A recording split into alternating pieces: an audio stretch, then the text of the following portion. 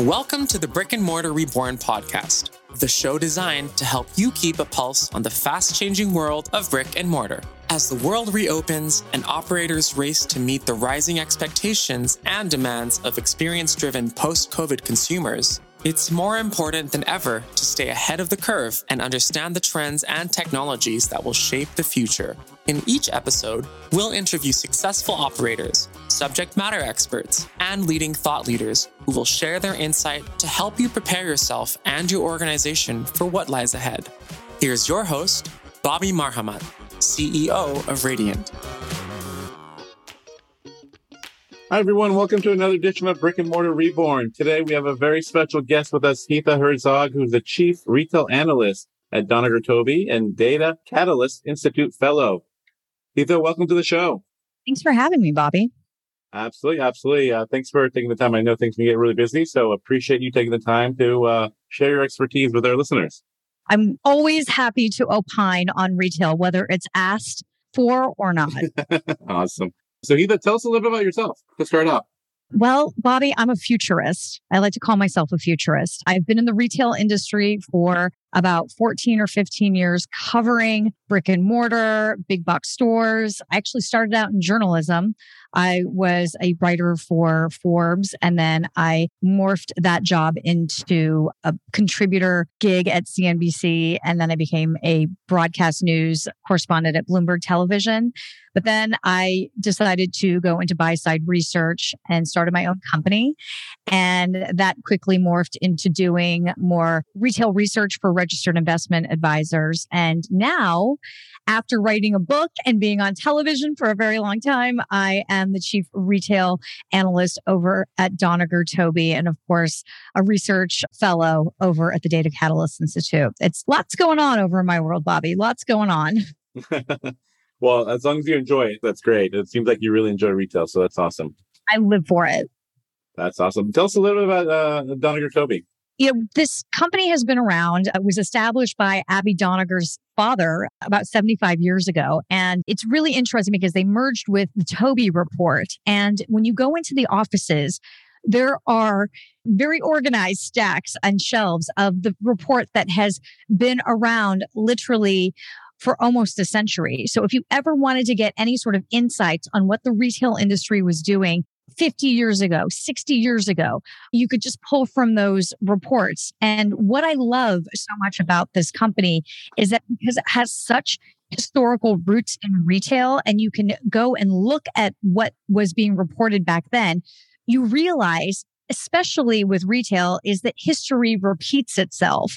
I'll give you this very quick example. It was during the holiday season and we were talking about experiential marketing with retailers. And this seemed like a new concept, especially I live here in New York City and there's a Nordstrom, the flagship stores in Columbus Circle, and the men's section of Nordstrom, the men's store is very experiential. Men could go in there, get a drink, shop, watch a game. This is being very male demographic centric. Obviously, it's the men's store. And I was talking about this and Leslie Guys, who is my boss, said, hey, you know what? It's kind of like what Saks did in 1938 when they had a ski slope put into the flagship store. People could actually go skiing with the intention and they would be able to sell more skiing clothes that they were trying to put out on the floor and market. So it was very interesting to get that perspective. And it's what I love most about Doniger Toby. That's awesome. You've definitely been in the retail industry and you have a love for retail for many years now. What's exciting for you in the space and kind of how that space has transformed over the last couple of years? I tell everyone when I talk about retail is that it seems like an ongoing soap opera, and not in the dramatic sense. Although I'm sure if you took specific situations, it could be pretty dramatic. But I love that it changes every single day. There's always a news story, whether we're seeing executive switches or we're seeing earnings come out or a new product come out or just the evolution of the way the consumer spends. When I was 6 years old, 7 years old, 8 years old, people would ask me what I wanted to do when I was growing up. And I said, I want to live in a mall and stay there and just hang out. And that's exactly what I do every single day. People don't believe me, but I know the Paramus Mall like the back of my hand. It's true. There's always a different story with retail. And I think business in general, when you're covering business news, there's always a new angle to the story. But retail specifically, there's so many different industries that are evolving within retail. For example, I wrote a book on the black market, and even that industry has changed within the 10 years that I wrote Black Market Billion. So there's always a story and there's always an angle and there's always something interesting to talk about. Absolutely. And I think what's exciting in the space is what you said. There's a lot of change, for the better in most cases. And as we've seen really the industry morph, especially during COVID days, a lot of good has come out of the use of technology in retail and different things that we're seeing kind of take retail to the next level, in my view. Yeah, absolutely. I agree with you. The evolution is very, very important. And I think that once retailers and I think the decision makers within retail understand that process and get on board, and instead of seeing their flagship stores or their brands, I always compare it I'm not going to call out any names, but I do see some brands that really remind me of the cruise ships that are trying to get down the Hudson River that are at a snail's pace. And I think that the retailers that understand innovation and can move very quickly and be agile are the ones that are going to be winning out in the long term. Absolutely. Absolutely. You've done a lot of research. Of course, we've seen there's talks about how the consumer has changed over the last few years. How would you describe the modern consumer today? I think and I'm going to rely on some of the Doniger-Toby research here. We just came out with a report called Inflation Influences. And this is very interesting. The changing behaviors of the consumer is key. And I'm going to point to, it's very funny, a New York Times article that talked about how coexisting in apartments are now becoming a thing. And I read this, and I think a lot of people on Twitter read this too and thought, oh, you mean having a roommate? New York Times finally got on board with having a roommate, especially here in New York City. But I think that those people really are realizing that we may be on a brink of a recession, if not, if we aren't in one already. I think the Federal Reserve just announced that we are pretty much in one, but I think we're seeing the consumer respond to that. They're starting to cohabitate more. They're starting to home cook a lot more. You're seeing that rise of the home cook on TikTok, this upcycle fashion. People are starting to go to flea markets more and look to how to reuse and recycle their clothing. We're seeing a lot of anti-capitalist attitudes happen. And really, too, a focus on small business. So I came across the statistic as I was doing my research, and it was that 44% of small businesses in the United States generate and fuel the economic activity here. So if you think about that and you think about how small businesses are making their money and how they are trying to get customers, there are 5 different methodologies that they're doing. And what I thought was really surprising, we did this is part of my fellowship at Data Catalyst Institute, but we did this report on rural small business sellers. And what I thought was so interesting, Bobby, was that rural sellers, these small businesses, are making a lot of their revenues through brick and mortar. I thought it was the opposite. I thought that we were going to see a rise of revenue through online.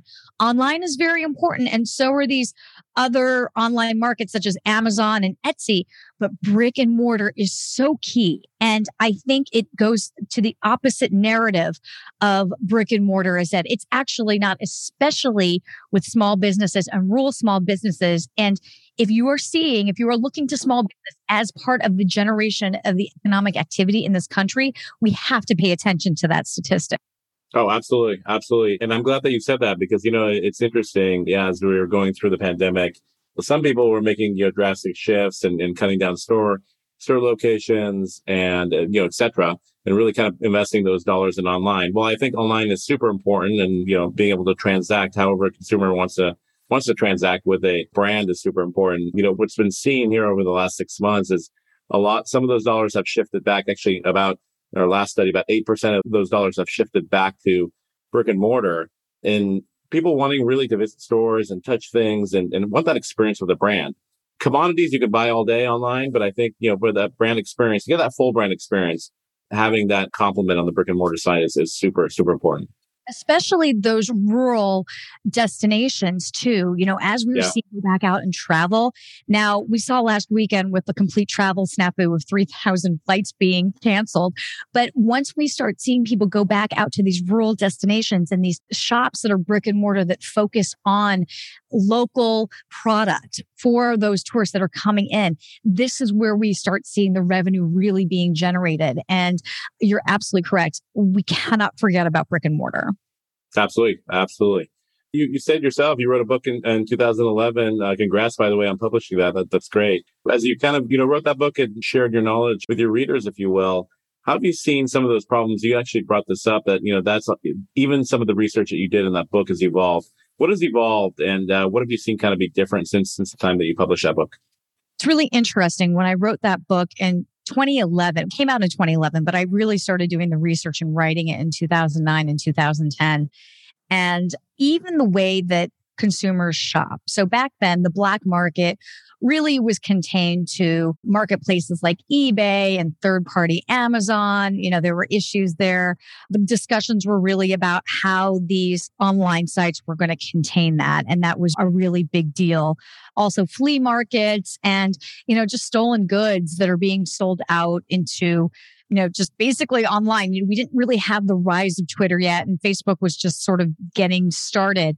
But now, because technology has evolved so much and there are so many different platforms, not just social media, but so many different marketplaces that people can obtain product, that it's just become so much more vast. And we are now talking about Web3 and doing things in the dark web. So there are all these other layers of being able to get product that may or may not be stolen or counterfeit. But I do want to add what is also really great about technology. While there's this proliferation of different types of websites that people can get this, illicit product, there is also blockchain that is emerging where you can track and have some sort of provenance of where your product is being sold. And I think that is so promising. When I started really doing research on it, I thought, well, here is a solution. And I've been researching this now for almost 12, 13 years. Here's a solution that I could really get behind. It makes sense to me, where you could see the provenance of where this product is going, especially with the luxury retailers. I know that blockchain is iffy. People don't really understand it, but I think in the next 5 to 6 years, we're going to start seeing a lot of these retailers, luxury retailers are already getting on board, with NFTs and being able to see that. That's one iteration of it. But I think we're really going to start seeing not just luxury retailers, but all kinds of retailers, big box, mom and pop. It's just a matter of understanding that technology in order to trace that product. Absolutely. As you were writing the book, of course, a lot has to do with the black market. What do retailers need to know about the black market? Well, first, I want to say that the loss prevention groups within retailers, the loss prevention management, are doing an unbelievably outstanding job trying to manage, trying to educate and within the retailers of what a big problem this is. Where I think the disconnect is that upper management of retailers, and we're talking, department stores, brands, big box stores, are not really listening to what the loss prevention community and the staff within their retailers are saying. Not to say that they're completely ignoring them, but I think they need to listen a little bit more and really understand it, because this is very important. At this point, retailers just have a line item in the balance sheet, for loss prevention. Oh, we just, that got stolen, whatever, it's fine. But I think especially now as the economy is losing its footing a little and the focus is going to be on retailers and what those earnings are, they really need to start listening to the loss prevention community and their executives, because there's so much that is going on. And when the upper management can make decisions on behalf of preventing loss, that's really just going to be extra revenue for them. Absolutely. Absolutely. Do you have any advice on how retailers can really play a role in battling the kind of criminals in that black market? Again, I think retailers are doing so much within their own environments to try to prevent loss prevention. As we saw a couple months ago, we saw this whole onslaught of smash and grab theft that was going on, and it was getting a lot of attention in the news. And, it's been happening for years. I mean, decades even since I've been covering this. But I think one thing that retailers could do in conjunction with their loss prevention executives is to have conversations with government entities. And I'm not talking about write a letter to the president, although if you want to do that, great. Or even just have a conversation with your congresswoman or man. But I think it's more understanding what your local police department can do and how they can help. There are organizations within cities. Los Angeles is one that I worked with for my book, the La Orca. This organization really works with retailers and the LAPD to create a system, a digitized system, so that there is accountability and information and ideas exchanges. And there's a national orca that exists that a lot of smaller cities are getting involved in. I know that Albuquerque, which is my hometown, has a chapter of this national organization where retailers can have conversations with local police departments, but also mayors. Get involved with your mayor's office. It starts locally. And I think once we start locally trying to protect the stores in those cities, then it becomes a national effort and more funds will go to that and stores will be more protected. And let's be honest, it just comes down to revenue as well. It just means more revenue for those stores. Oh, absolutely.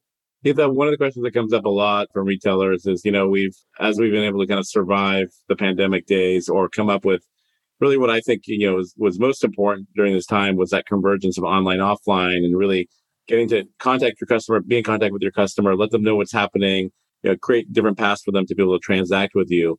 And so the retailers that have kind of gone through those times now, I want to say, hopefully the end of COVID here, or getting to the end of COVID, as they think about, thriving again, opening more locations or more selections, et cetera, what is some advice that you have for retailers?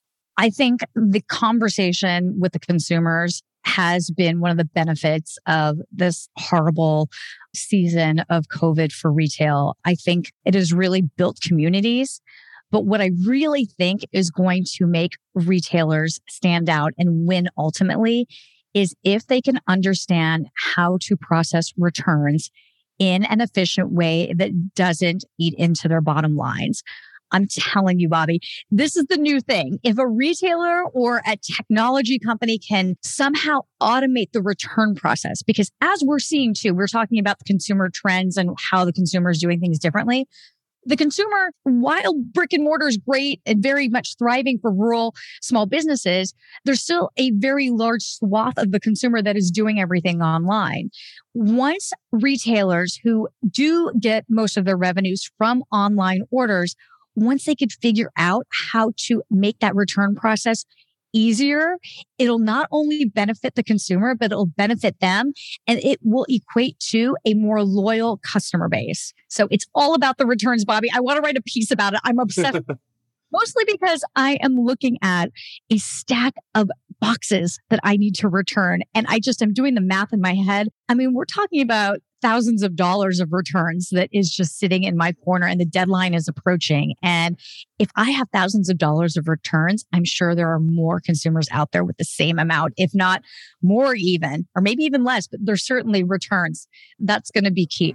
Absolutely. I think logistics on returns is one of them. I think the convergence definitely of, being able to, again, transact either online or in the store locations, however you want with the brand, I think is another kind of big trend that we're probably going to see here over the next few years for brands to, really bring that experience, whether they're bringing the information into the store environment for people to make better decisions, or they're allowing people to transact, look at something in store, go home, think about it, and then still transact with like a unified shopping cart or whatever the case may be. I think those are going to be trends that we'll definitely see as well. As you're thinking about kind of the future of brick and mortar and you're thinking about the future of retail, what are some things that are, top of mind that you want to learn more about that you think are going to be, trends that we're going to see kind of in the industry over the next few years? Well, I know a lot of people, and by a lot of people, I'm talking about everyone at Shop Talk a couple months ago. We were all talking about the metaverse and Web3. And I was on a consulting project where I was consulting for a gaming company where they were incorporating a lot of metaverse type fashion brands into their land sales. And if this sounds all very foreign to the listener, hit Bobby or I up and we can explain what land sales are in the metaverse. But what I think is really interesting is that convergence. We aren't all of a sudden going to live through our avatars next year. That's not going to happen. But what does retail look like when we start utilizing the metaverse? Will we be able to live in another environment, order things, and then pick up offline? Will it make this process of purchasing items with to your point, the universal shopping cart, is that going to become easier and more universal, more seamless? And will we be able to do returns more seamlessly with the onslaught of the metaverse and Web3? What does this all look like? In fact, we were talking about the metaverse in March in Las Vegas, but we're now 3 months past that. We're probably past that now. So what does Web4 look like? What does this all look like? So I'm very interested in online iterations of shopping, retail, and how that merges with offline. I feel like it's 1996 and someone just talked about, shopping online, AOL. Everyone's like, oh, what's this? That's kind of what I feel like with the metaverse right now. Oh, absolutely. Absolutely. I think it's in its early stages, but I agree with you. I think it's going to definitely play a part in our lives. So as we understand it more and as more people understand it, I definitely think it's going to be something that's weaved in for sure. 100%. Hitha, that was a wealth of information. Thank you so much for taking some time with us today. I really appreciate it. I know our listeners will as well.